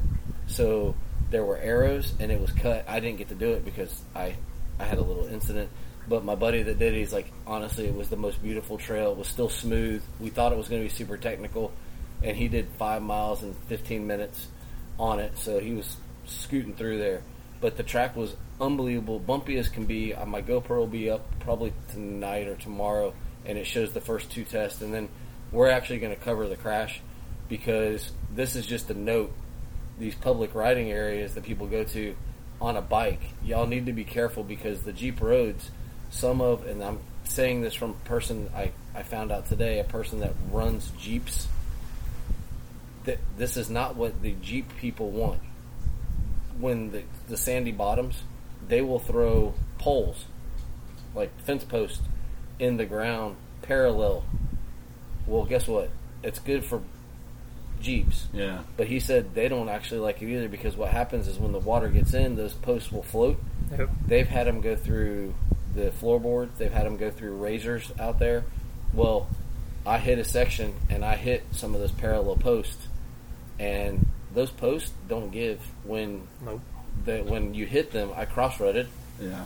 Because we also cross-rut. Right. I cross-rutted and my right side of my body hit one of the posts on the way down and on the ground. And if I had just hit the sand that was there, I would have popped back up. But I look like a beach walrus rolling around. We're talking overweight, Right. An overweight 51-year-old man rolling around, and people asking me if you're okay, and you don't know. Like I knew I was moving, but Yeah. we got it all on GoPro. And lo and behold, one guy fell after I crashed. He fell, and then another guy hit it, and he was trying to figure out what happened. He passed me in the air. You can hear the bike, whoop, and it just disappears. And I'm so worried about, because of concussion, I'm so worried about picking up my goggles. I broke my goggles, and I'm picking up my goggles trying to get them. And I finally look over, and I'm like, are you all right? I didn't even know it fallen, but the trail was awesome. The Central Florida Trail Riders do an amazing job cutting this track. Florida Trail Riders did an amazing job hosting.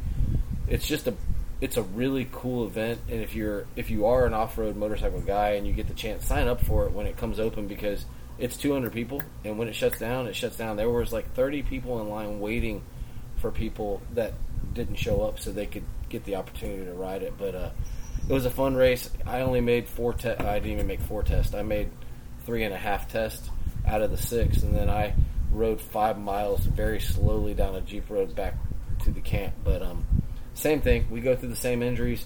We go through the same thing with family. Try to do it economically. We're in the woods. We're hanging out with friends. We took my buddy's son went with us, and we got there, and one of his little buddies from FTR happened to be there with his mom, and my wife was there, and she's like, I never saw him the rest of the day. They hung out. They played. They were playing with stuff. They were troll hunting. If you ate these certain berries, you would turn into a troll. They were hunting for banana spiders over logs and stuff. So we don't get to do it at a confined spot, but the same thing happens just further out in the woods. It was kind of neat on my GoPro. I'm coming out to the start, and you can see a semi-tanker going down 471 as we're coming to the start. And I don't care what discipline you do as a racer, whether you're a female that's trying to be the best you can and knowing that, man, it's there's an end for me, or you're 37 or 30, maybe 51, or somewhere in between, that joy of riding with your family, camping out, and I think it's amazing having organizations like FCA that are there for your support, your guidance, message, because we all need it. Whether you're, I'm going to say it, whether you're religious or not, Right. a good message is a good message. Yeah. You know, I mean, we talk about these gurus and these motivational speakers that come around. Why do you listen to them? Because they're offering you something that you don't normally get to hear. Yeah. And if you're speaking positivity to someone that needs to hear that at that moment, there's nothing better than that. Yeah. So, I know this is one of our different episodes, but we would love to have you back, and we're also love to come to an event. Yeah. I know we're sponsoring one, Yeah. but we would also like to just come and just kind of be in the background and just show people what it's like. As, hey, this is what it's like. They're not preaching fire and brimstone to you. They're Right. talking to you about being a racer and being with the family. And I'd love to see Kylie interacting with the kids and see what that's like, because I only had the one in Horse World. You're even more alone. Right. So we didn't have that stuff, but I would love to see what it's like as the racing preacher and as the racing preacher's daughter, Yeah. doing her own thing. So we would love to be a part of it, Derek. Yeah, no, I agree. It was awesome tonight. I think there's a lot more conversation to be had. So, you know, we always got to cut it short. That's what it seems like. I can do this forever. I mean, it's what we all love. We enjoy it. So, hopefully, a part 2 sometime in the future. Maybe after get towards the end of the race season and talk about some more racing. And absolutely. We'll maybe even after after the Dade City race, we can get back together. Yeah, absolutely. Maybe we'll do a couple interviews while we're there. And if anybody wants to know more, we're on all the social media, like with Facebook, Instagram. It's Florida FCA MX, and then there's the FCAMX.org, the website. You can go on there and you can look at all the teams in all the different states and see who's running what. You can click on the state representative and get in contact with them. So if there's anything we can help you guys with, just shoot us an email or watch us on Instagram. You can kind of see what we're doing and how we do stuff. And we try to make it a lot of fun for the families, make it enjoyable for everybody. And just like what you were saying, just to touch on it, and then because I could do this all night too. Yep. You know, what I love about FCA is it's all Jesus-centered, so it's not like the Fellowship of Baptist athletes or the Catholic athletes or whatever, you know. So it's like we go there and we don't have this like governing body, you know. It's just we just preach Jesus and Jesus' love, and we tie in moto with it because that's where we're at, you know. So I love and really that breaks down a lot of walls for people. Because, you know, I went to a Baptist church when I was a kid and I got burned, and it's like, oh, okay, good, well, we're not a Baptist church. You know, or I went to this church or this, they did, you know, and it's like, well, we're not those people. All are welcome. Yeah. I got married in a multi-denominational church, so same thing. That's why the chaplain that ended up being a pastor. Kylie, before we shut down, is there anything we forgot to ask for you? I don't think so. Do you have any final parting shots? And by the way, happy early birthday. Thank you. And her hair is awesome. Oh, we said we were going to talk about hair. You forgot about that. Yeah, we got busy talking about other stuff, but my wife will appreciate your hairstyle. She is a woman who appreciates a good hairstyle and a good, like, hey, I'm creating what I want out of my hair. It's my hair. You married what you married. Right. So be you. And I think that's awesome. Looks good. Enjoy it. Thank you. Give Aunt Steph a shout out. Yeah, shout out to Aunt Steph. She does my hair at the track almost every weekend. Get a haircut, so pretty good. Nice. Hey, maybe that's another. You can start there you go. The track barber. There you go. Track stylist. Sorry. Right. They don't want me cutting their hair. They don't want me cutting their hair. Kyle, is there anything we forgot to ask that you would want us to ask you? No, just I appreciate you guys having us, and we'll definitely do it again. Yeah, this is such a pleasure. Yeah, and, we'll definitely do it again. Give these guys a follow, like them. I mean, what they do is amazing, and I'm happy to see you guys excel. And I can't wait to see where all this goes from here. And we wish you guys the absolute best, and we can't wait till we're there to be a part of it. Yeah, so. thank you. We look forward to it. We look forward to having other people with us. Derek, anything? No, I think we had a good one tonight. I know you'll put, when you post this up, you'll put their links and everything on I'll tag them and everything. We'll get all involved and give us a And if give there's us a anything listen. you guys want to use, it'll be on YouTube, so you can steal it. I know me and Kyle are going to talk on the way home about how you two should replace Ricky in the booth. That's fine. I enjoy the race. I enjoy being a part of it. I have aspirations of being involved in the business, on the business side. Right. That's really what I enjoy.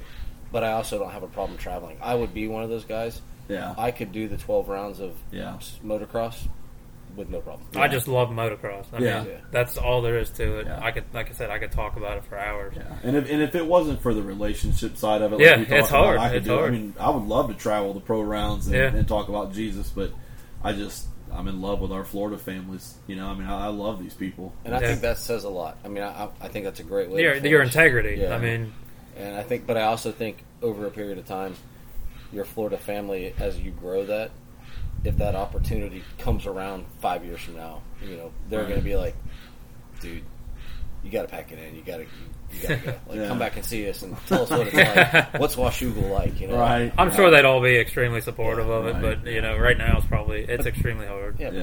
that moment, you'll know when that moment Yeah. is Yeah. right. Right. But well, guys, it was a different episode because there wasn't any pro stuff to talk about. You got to see Derek and I talk to men and women of faith, Right. And Derek and I can actually put on professionalism at times. Congratulations, high five! Right. Good job on us. And we talked amateur racing, and that's kind of where we're going from this point forward. We look forward to seeing you guys at the track. And for everybody, episode 11 of the On the Curve podcast. We appreciate it. I'm Trey. That's Derek.